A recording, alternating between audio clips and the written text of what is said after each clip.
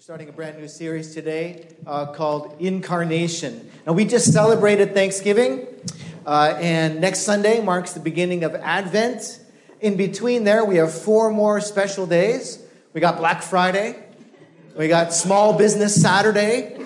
We have Cyber Monday, and then this fairly new thing called Giving Tuesday. So you spend 3 days buying stuff, and then if you have got anything left over, then maybe you might think about giving something to charity on Tuesday. And the countdown to Christmas has begun. Right? Anybody put up their Christmas decorations already? I think, nice. I think they started playing Christmas music on the radio like 2 weeks before Thanksgiving even started this year. It's getting earlier and earlier. Pretty soon we'll be starting in July. I have like 6 whole months of Christmas music. But this is the season of shopping, right? And eating, and then passing out in like a food-induced coma. And it's the season of office parties and family gatherings, and it's winter break for the kids coming up. Christmas trees and decorations and music and TV specials and taking photos with Santa in the mall, all that good stuff, right? But for Christians, the season of Advent has very special meaning. The weeks leading up to Christmas are an invitation for us to recenter our lives around the person and the work of Jesus Christ. Emmanuel, meaning God with us. The Word made flesh. And so Advent is about sharing in that ancient longing, Advent, right, leading up to. It's to share in that ancient longing for the one who rescues and redeems and restores us to wholeness and to holiness. And at a time, I think, when Christmas has become this exercise in overconsumption and overstimulation and busyness, it's really critical that we look to Jesus, that we look to our King in order to illuminate a path to something that's healthier, something that's more life-giving, a more abundant life that's marked by grace and mercy and generosity. Because Jesus didn't just come to save us, He also came to lead us, to take us somewhere, right? And so we're starting this series called Incarnation, inspired by John 1:14. The Gospel of John starts like this. In the beginning was the Word, and the Word was with God, and the Word was God. And in Him was life, and that life was the light of all humankind. The true light that gives light to everyone was coming into the world. And he writes in verse 14, the Word became flesh and made His dwelling among us. And we have seen His glory, the glory of the one and only Son who came from the Father, full of grace and truth. The Incarnation is one of the most essential, central, non-negotiable doctrines of the Christian faith. Jesus is the Word become flesh, from the Latin carnis. God came and made His dwelling among us. In fact, this event was so pivotal that we literally we divide history by it. BC, before Christ, and AD, Anno Domini, right? Medieval Latin for the year of our Lord, right? The Incarnation tells us something critical about God. It tells us that God is relational, that God is present, that God is intimately involved in His creation, that God cares about what happens to His children. Jesus is the Word made flesh, fully God, fully human at the same time. And in Jesus, we find not just our King, not just our Lord, but also our role model, because He was fully human. And so we look to the way that Jesus moved through society. We look at the way that Jesus interacted with people, and the way that Jesus fully leaned into His humanity. And He lived a full and a rich and a meaningful life. And so we look to Him and we say, well, I need to be like that. I need to follow my Lord's example. And so in this series, we're going to be exploring questions like, what does the Incarnation tell us about God? What does the Incarnation tell us about God? Why is it so important? Why does it matter that Jesus is the Word made flesh? Why is it such a big deal that God came and made His dwelling among us? Right? So what does the Incarnation tell us about God? But then also, what does the Incarnation tell us about ourselves? Jesus leaned fully into His humanity. And there are things that in our world, ways that we live that are actually dehumanize us. Right?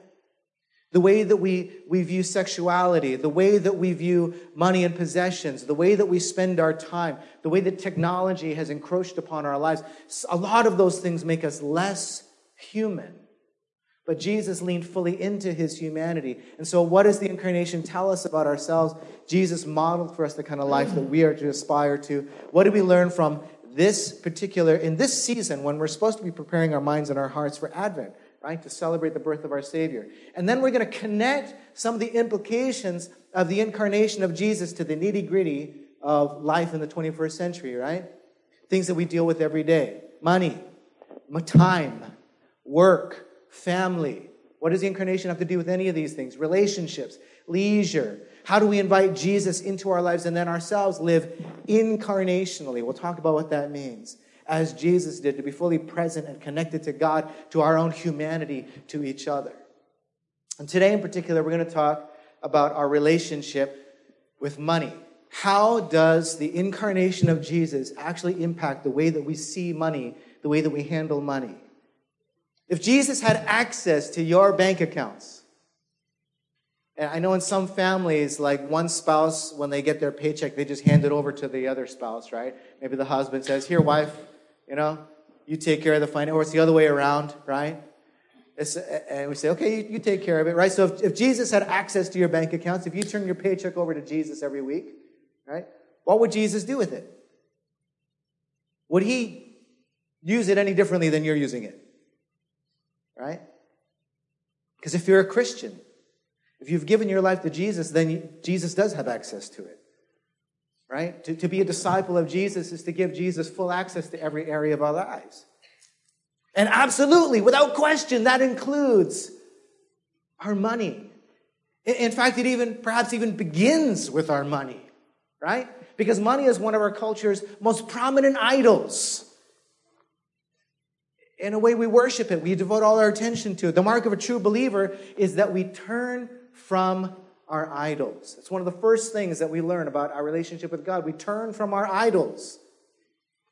In one of his letters, the Apostle Paul commends the Christians living in Thessalonica, and he says, you have become a model. He commends them. You've become a model to all the believers in Macedonia. Your faith in God has become known everywhere. I would love for people to say that about Trinity, right? Your faith has become a model to believers everywhere, my friends.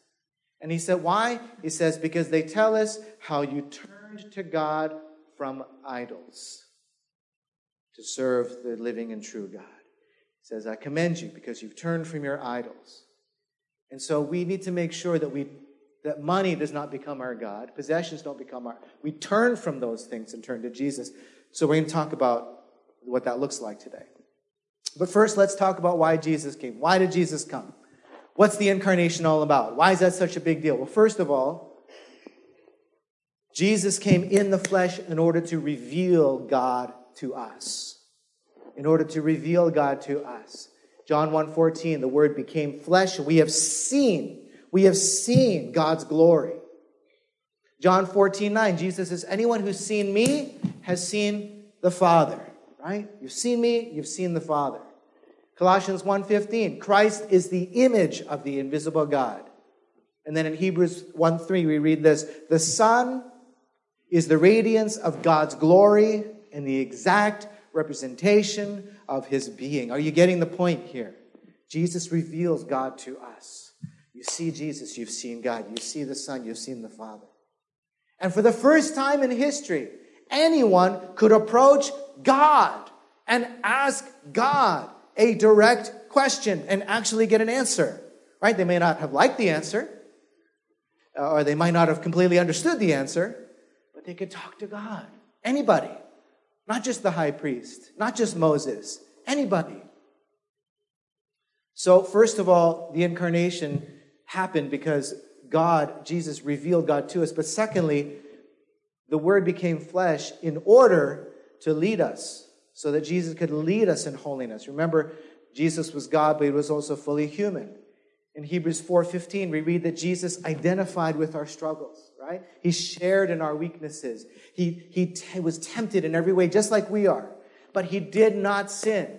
Now, here's the important thing to keep in mind. A lot of times, it's easy for Jesus to resist sin. He's God. No, he was God, but he was also fully human. So he resisted temptation in his humanity as an obedient human being, and showed us what that actually looks like. And so for the first time, we could see what a truly righteous, holy person looked like. We'd never been able to see that before. Somebody who lived in perfect sinlessness. It's an example to us. And then after rising from the grave, God gave his Spirit to every believer, so that we also might have this power to overcome sin and fulfill the law of Christ, fulfill the law of love, to love God and to love people, that we actually can be holy. We actually can be a holy people because now the Spirit of God is in us. So the incarnation means that Jesus came to lead us in holiness, but most importantly, the most important reason, the central reason, that the Word became flesh. Why is the incarnation such a big deal? Because Jesus came specifically to die for us. See, God had ways to reveal himself to us in the past, right? Before Jesus. He could appear in a cloud or fire, and he could speak from heaven. He could do things like that. He had ways of leading his people, right? He gave them the law. He had ways to guide them. But the one thing that God could not do unless Jesus had come in the flesh was to die. That was one thing that God could not do unless the Word became flesh, unless God was born into the world to dwell among us and to die for us, that our sins could be atoned for, that we might be reconciled to God, become part of his family. God could not do that from heaven. He had to be born into the world specifically to die. In Romans 4:25, Paul writes that Christ was delivered over to death for our sins and raised to life for our justification. 1 Peter 3:18, Christ suffered once for sins, the righteous for the unrighteous, to bring you to God. He was born to die. That's why the incarnation is such a big deal. Jesus is the Word made flesh. Jesus is Emmanuel, God with us. The incarnation is at the very heart of our faith. And it tells us everything that we need to know about God's heart. John writes in 1 John 3:16, this is how we know. This is how we know what love is. That Jesus Christ laid down his life for us. That's how we know. That's love.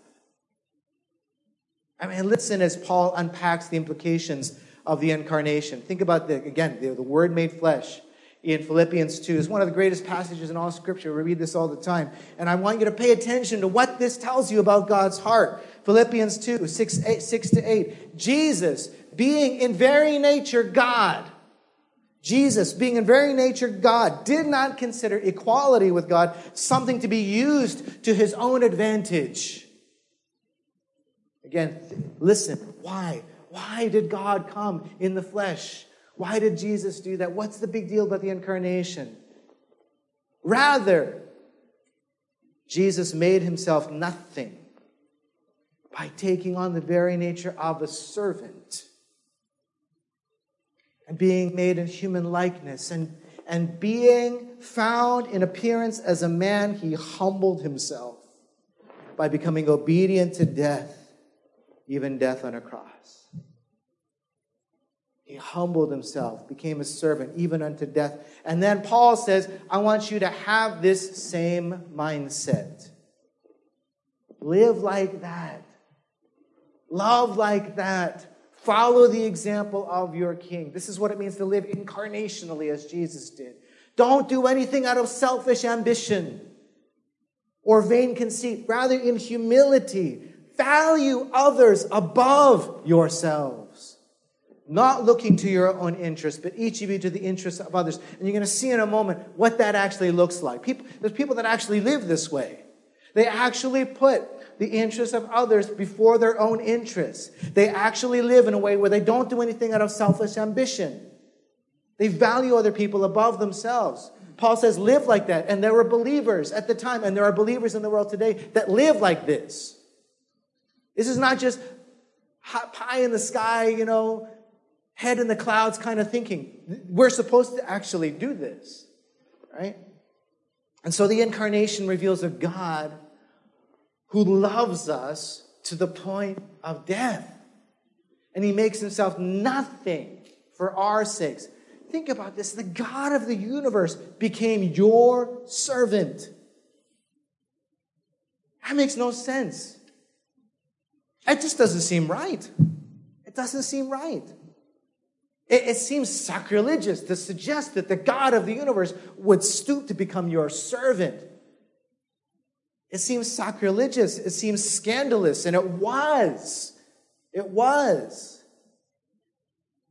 The Son of God subjected himself to weakness and frailty and of the human condition, to hunger and thirst and pain and suffering, to the utter humiliation of the cross, to ridicule and rejection and torture, to the cruelest of deaths. For what? For love. For us. For broken people, selfish people, sinful people. This is the God that is revealed to us through Christ, the Word made flesh. This is our Savior. This is our King. And we have seen his glory, his magnificence, the glory of the one and only Son who came from the Father, full of fire and brimstone. No, full of grace and full of truth. Now, what does that have to do with money? What's that got to do with the way that we view and handle our money and possessions? Well, I'm glad you asked. Let's read from 2 Corinthians chapter 8, verses 1 to 15. You can look in your smartphones. There's Bibles in front of you. 2 Corinthians 8, verses 1 to 15. If you have trouble finding it, just ask someone next to you. They'll help you out. Unless they don't know either, in which case you're both stuck. Then ask someone else. So, let me give you some background here. This is a letter that Paul wrote to the believers in Corinth. And in this letter, in this section of the letter, Paul is urging the believers in Corinth to give financially, specifically to the church in Jerusalem. Now, the church in Jerusalem was the mother church, right? That was where it all started on Pentecost. It was the first church to be established, and so it was very large. There were thousands of people in the church of Jerusalem, and they were very, very poor. In fact, they were destitute. And so Paul had been collecting money for over a year from the Gentile, from the non-Jewish churches in all throughout Asia to take back to Jerusalem to provide food and clothing and necessities. Now, why? Were the Christians in Jerusalem really lazy?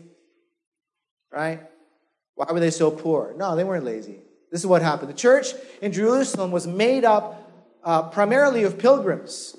They had come to Jerusalem for various religious festivals, right? And they heard the gospel. And then they got saved. And then just never went home. And so they didn't have jobs because they just wanted to stay. They wanted to stay and they wanted to hear. This was new. This was exciting. This was life-giving. They couldn't get enough of Jesus, so they stayed. And so they gave up their jobs. They gave up their homes. They didn't have livelihoods. And so the people in Jerusalem kind of had to take care of them, right? Because we're family now. And the early Christians also, a second reason they were poor is they suffered from a lot of persecution. They were rejected because they believed in Jesus. And so those who had jobs lost their jobs, or their social status, or their families. They lost everything. Thirdly, the Roman occupation in general had this impoverishing effect on the people. Taxes were outrageously high. It was just a difficult time for everyone. And so for a while, the church in Jerusalem was able to take care of their own people, right? And in fact, those who had land or they had homes, they had possessions, they just sold it. And then they just used the proceeds. They said, here, take what you need, right? And it was beautiful. It was a beautiful, selfless community. We read about it in the book of Acts. And the church just kept growing larger, and more people were coming, and the persecution got worse and worse. And finally, they just ran out of money. Nobody had anything left to sell. And their resources were depleted. And so Paul started appealing to the churches throughout Asia for help. Now, it's significant that Paul was asking the Gentile, the non-Jewish churches, to support their Jewish brothers and sisters, the Jewish Christians. Because this helped to affirm that they were one family, that in Christ there is no Gentile or Jew or Greek, right? It helped break down any lingering walls of hostility. They were helping each other, helped to bind them together. And the church at Corinth, who Paul is addressing here, was the first church to give. They were the first church to give. But then they had a falling out with Paul. They kind of had this kind of falling out, right? But then they sorted things out. They reestablished their relationship. Everyone loves each other now. And Paul wants to encourage them to finish what they started because they had stopped giving, right? And he wanted them to finish that and provide for their brothers and sisters in Jerusalem. And so this is where we pick it up in verse 8, where Paul writes, and now, brothers and sisters, chapter 8, verse 1. Now, brothers and sisters, we want you to know about the grace.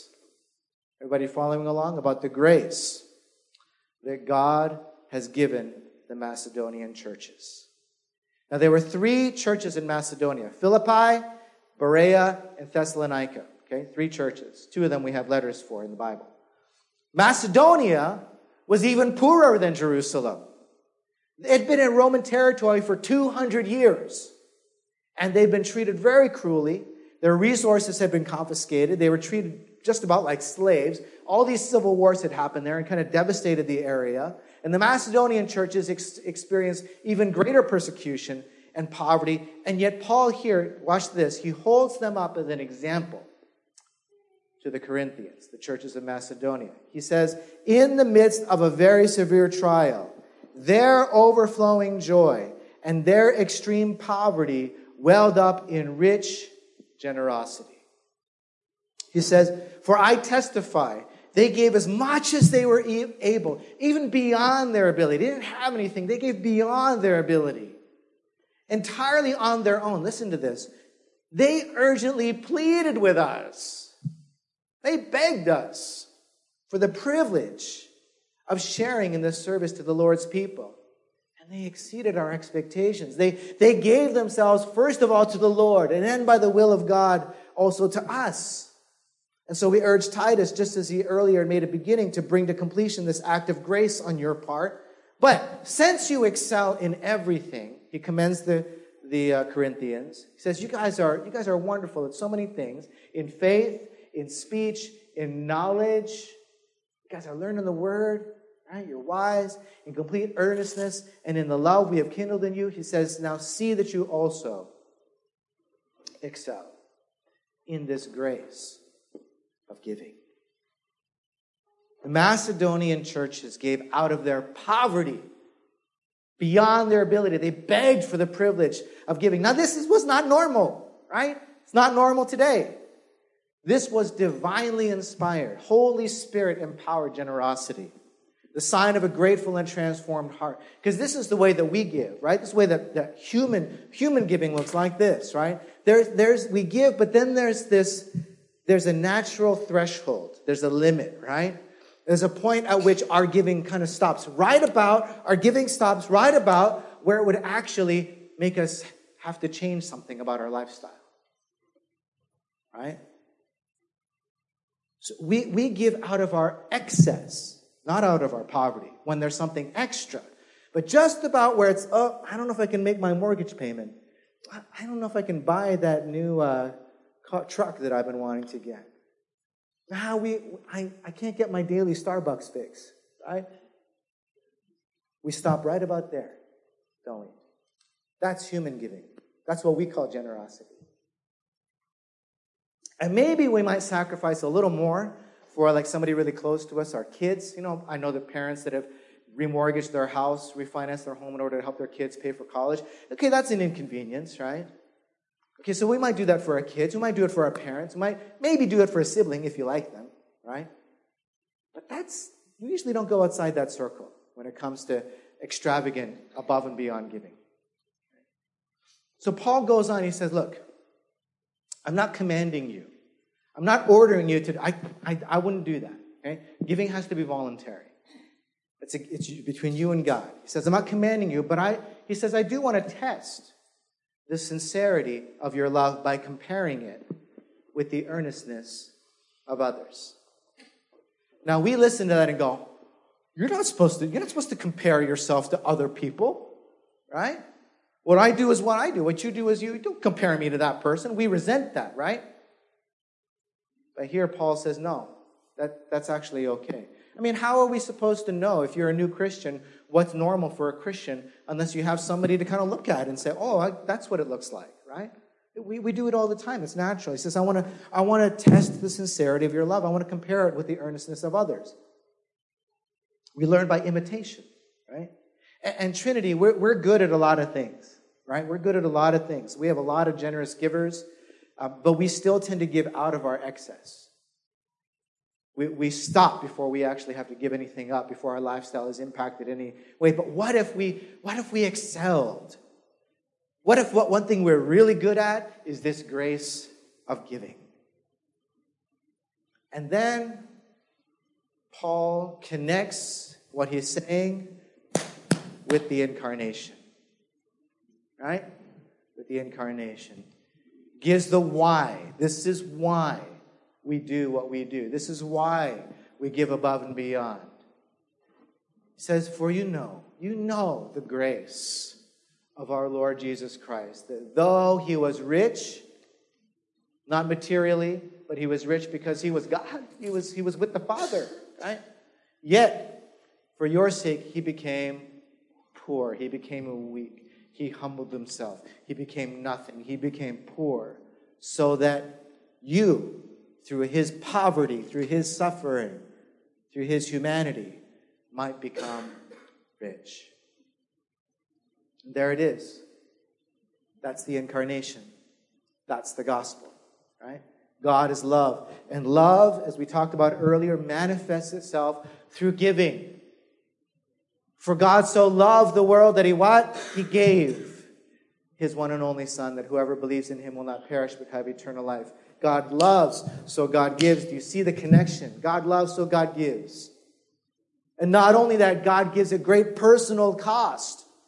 Great personal cost. For our sakes, Jesus became poor so that through his poverty we might become rich. We give out of our excess. God gives till it hurts. We certainly don't impoverish ourselves. We don't allow ourselves to become poor in the name of charity.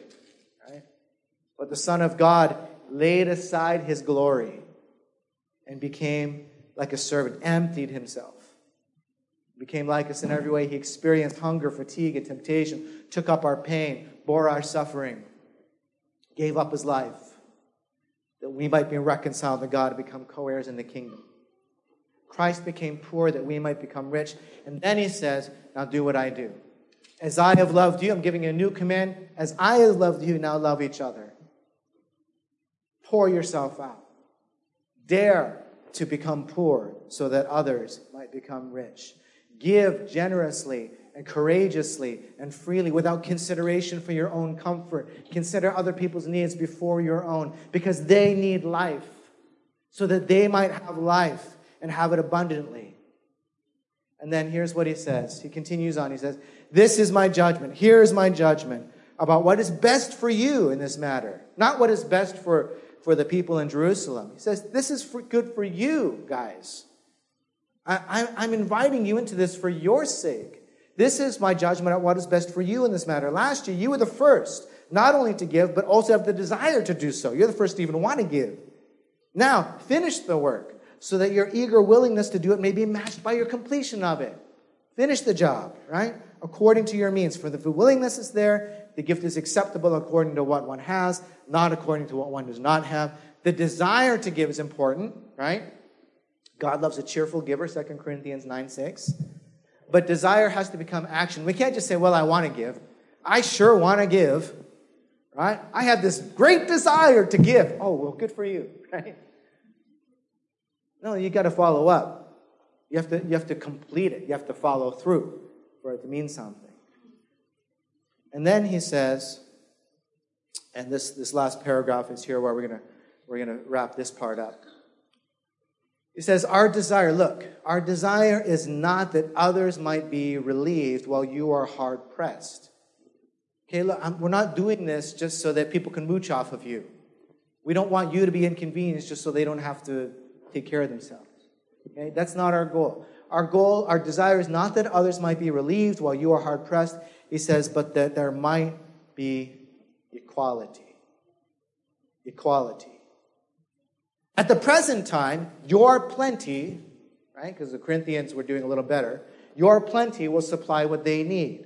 So that in turn, their plenty, when they're doing well, their plenty will supply what you need. Take care of each other. And he says, the goal is equality. As it is written, the one who gathered much did not have too much. And the one who gathered little did not have too little. He says, see that you also excel in this grace of giving. Why? So that there may be equality. You see, generosity is not only about love. Generosity is also about justice. It's about making things right. It's about the conviction that all people are created in the image of God and are therefore entitled to share in the resources that are required for life and human flourishing. Now, in our country, we think of equality, we think equal opportunity, right? You can work. You've got an opportunity, right? There, we have equality. He's saying, no. Some people who gather much, because just the Lord has blessed them, or they're just unusually gifted, or just blessed, just lucky. You know, they were born into a good family. And so they gather much, but they have too much. They have more than they actually need. And then there's some people that are busting their butts, you know, working 2 jobs, and it just so happens that the best that they can do is a minimum wage job. And even putting 2 minimum wage jobs together, you can't survive here in LA, right? It's really hard, right? Some of our young people are like, nope, can't do it, right? I can't get my daily Starbucks fix on minimum wage, right? No, but it's hard to live, right? So some who gather little, they have too little. And they're working just as much as somebody who's working, you know, in some other job, but just the pay is less, right? So we think equal opportunity, but God says, no, I'm not talking about equal opportunity. I'm talking about equality in terms of sharing in the resources that are needed for life. Paul's words are very clear and unambiguous. He says the goal is equality.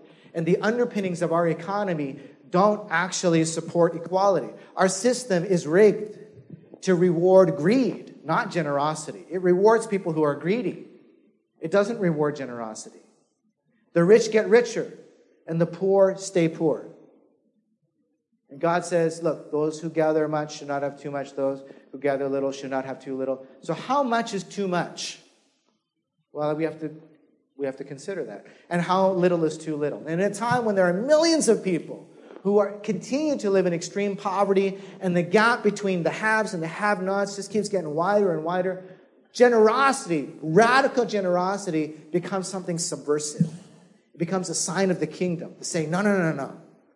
This is what the kingdom of God is supposed to look like. Everybody has enough, right? There's going to be no more crying, no more death, no more pain, no more hunger, no more thirst in the kingdom of God. We're going to show people what that looks like by the way that we give, by the way that we balance the scales, level the playing field, make sure that everybody has what they need, right? Generosity is not just about love. Generosity is a sign and a witness of the coming kingdom. It's an expression of God's justice. So, Scripture's very clear You cannot go through the Bible and walk away and think, well, whatever I have is mine. Right? You walk away and you think, I need to excel in this grace of giving. It's not mine. Right? We are not only that we're supposed to eagerly desire this gift. God, make me more generous. Give me that heart. But something holds us back, right?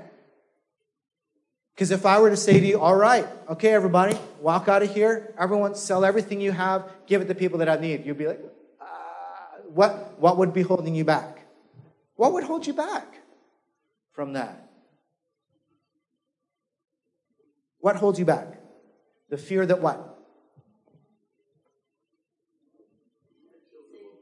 My children will die. I won't have enough for tomorrow. What if? Now I'm the one that needs help. One other thing that holds us back is it's not fair. Right?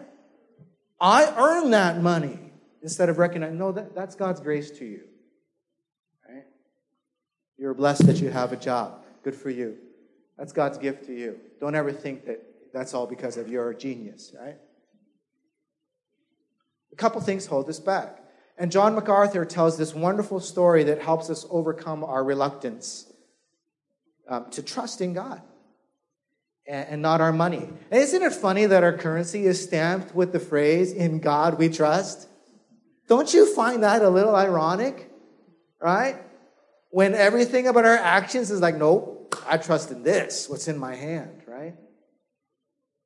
So John MacArthur says that, he told a story. He says, one of the most familiar and most encouraging promises in all the Bible is Philippians 4:19. But my God shall supply all your needs according to his riches in glory in Christ Jesus. He says, what a promise, right? My God shall supply all your needs. That's a basic bottom line level of confidence that should have this huge effect on our giving. And he tells a story about how in World War II, there were millions of people died, right, in World War II. And many of them were parents. And so what happened is immediately after the war, there was this huge problem in Europe. There were all of these orphans all over the cities of Europe. And so at the close of the Second World War, the Allies, as they were rebuilding Europe, they had to take on the responsibility of caring for all of these orphan children. And so they built camps to house them and care for them and feed them. They began to develop. And as these camps developed, these children were brought there, and it really kind of tested the capacity of the camps. And they all had to get bigger to try to contain all these orphan. They had so many orphan kids. And all these kids, they got really good care. The best and healthiest food that they could get for these kids, right? They tried their best to take care of them. But in one camp, the officials became really, really disturbed. They became very concerned because after these kids had been there for several weeks, they couldn't sleep. They wouldn't sleep at night. And they would give them 3 meals a day, and they would provide for their needs, and they kept them clean, and they gave them an adequate place to sleep. The conditions were okay, right? And they couldn't understand, why are these kids staying awake all night? They couldn't understand what's wrong. So they said, well, let's do a study. Let's talk to the kids and find out the problem. Eventually, they understood what was going on. And what happened was this. Every night, when they put all the children to bed, and by the way, this is a Syrian orphan, so this is current. It's happening now. When they put all the kids to bed at night, they had these kind of long bunk beds, and what would happen is before the kids fell asleep, a nurse would come in, a lady would come in with a basket of bread, and she would put a piece of bread in every kid's hand.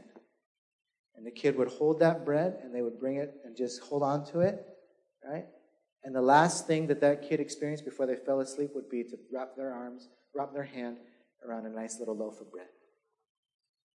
And in a matter of days, they were all sleeping through the night. They were all sleeping through the night. And they realized that even though these kids were fed really well during the day, experience had taught them that having food today doesn't mean you might have food tomorrow, right? And so they had this anxiety, and they had this fear. that they wouldn't be able to eat the next day, and it kept them awake. But once they went to bed with a little loaf of bread in their hand, that fear was gone, right? They could enjoy whatever they had because there's some security that I'm going to have something tomorrow. I've got it in my hand. Right? And so John MacArthur says, I really believe that the little loaf of bread that God puts in the hand of every believer is Philippians 4:19. My God shall supply all your needs according to his riches and glory in Christ Jesus. And that's your little loaf of bread that you hold on to. And it frees you to give without fear of tomorrow. Does that make sense to you? So yes, we want to be good stewards of what God has provided for us. We want to lay something away for the future, if we can. But at the same time, we can do that with confidence that if tomorrow God asked you to give it all away, you'd be fine. You'd be okay. You'd be all right. God will replace it. You can sleep every night with that little loaf of bread. My God shall supply all your needs because that's his promise. So, I want to show just a short video as we close to reflect on our relationship with money and possessions, and to invite us to live into much greater generosity. I'm not talking about like maybe you give 10% away and say, okay, well, this year I'll give away 11%. I'm not talking about something incremental that really probably you wouldn't even notice. I'm inviting us into a totally different attitude towards money and possessions. And so let's turn the lights out. And I want you to consider at the end of your life how the resources that God has given you will have impacted the world.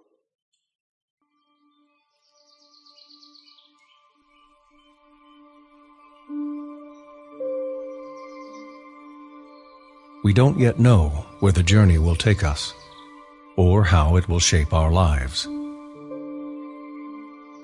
We simply feel a quiet stirring, the call to be faithful stewards of what God has given us. It is the call to live a generous life, and we can't ignore it. We soon discover that cultivating a generous spirit doesn't come naturally. As God directs us, we start to prune away our excess. We make hard decisions, giving to others as we become aware of their need. A true spirit of Christian stewardship starts to take root, and we begin to see the shapes and contours of what God intends for us. When a change is needed, we start over, a little wiser and a little stronger than before. Over time, generosity becomes a habit and then a lifestyle. It becomes more than just something we do. It is now a piece of who we are. And once in a while, we step back. Was it worth it? Did we make the right choices? Did it amount to something beyond a feeling, or our name etched on a donor plaque? Then something reminds us of all the beautiful things that have happened on the journey, and of those who have joined us along the way. As we've done our part to lighten others' loads and care for our little corner of the earth, they've been watching. As generosity has changed us, it has also taken root in them. And we are afforded one of the greatest earthly joys there is, the passing of our legacy to the next generation, knowing that we're leaving it in good hands.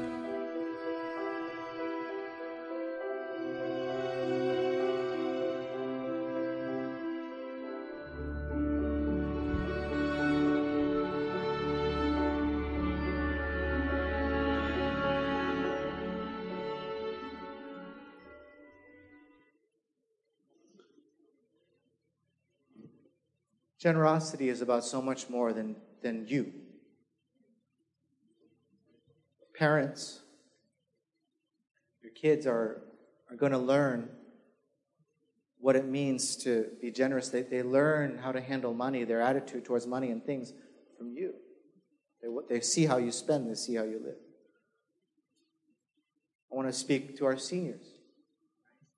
Many of you have been wonderful models of stewardship, and you've given very generously. I want to encourage you as you think about the last leg of this race of life, what you're going to leave behind, and to encourage you to give even more. As a witness, as an example to the people around you. I learned how to give from some of the elders in our church. And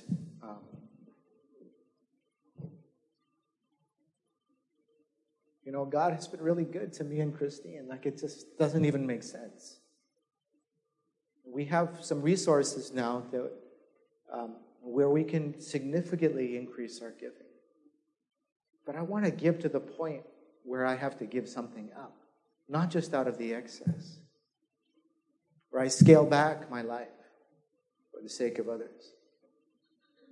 Now, we've been giving people a lot of opportunities to give lately, right? To a youth van, to giving to our Hands of Mercy house building project in Mexico. We're raising money again for clean water in Africa through Team World Vision. We ask people to help with Family Promise, to help homeless families find housing. Angel Tree, kids whose parents are in prison. We ask people to serve with Operation Christmas Child and provide toys and goods for people around the world. We volunteered our Fall Family Festival and other outreach ministries. And some people have expressed some concern. They said, you got to ease up on you're asking too much. People will get donor fatigue. They'll start becoming resentful. You be careful, Pastor. They're going to start resenting you for asking them to give.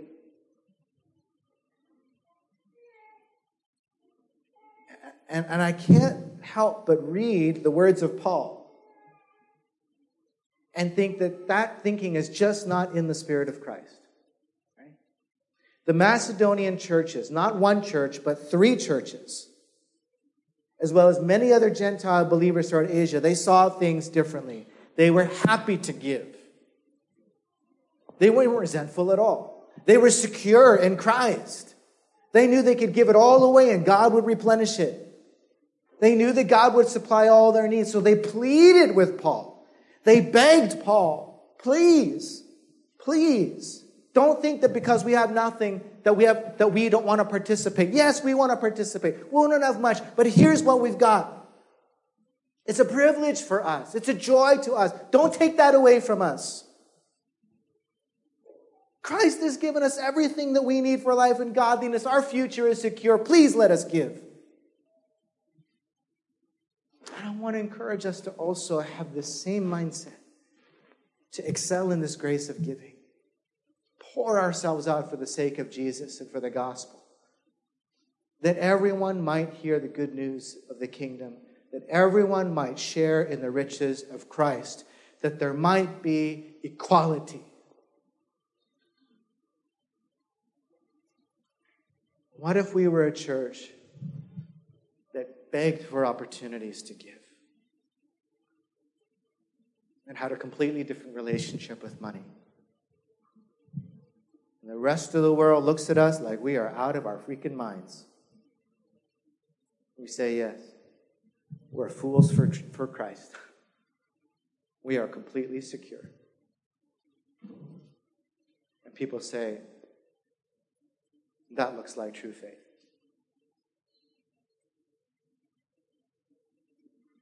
Let's pray.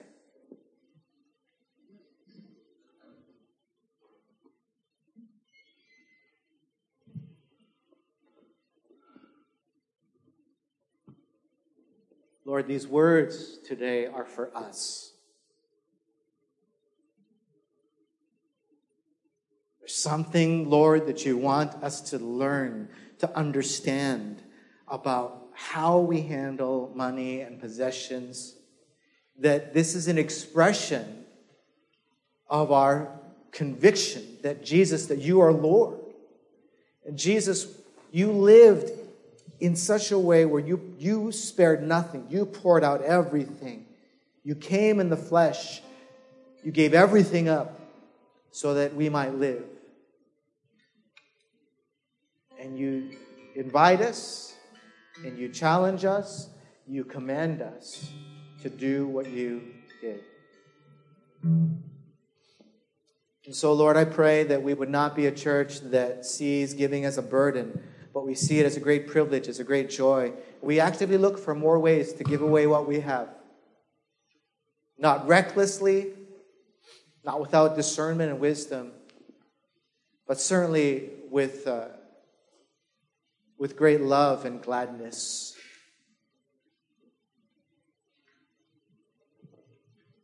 You became poor for our sakes. May we be willing to do the same for others. We pray this in Jesus' name.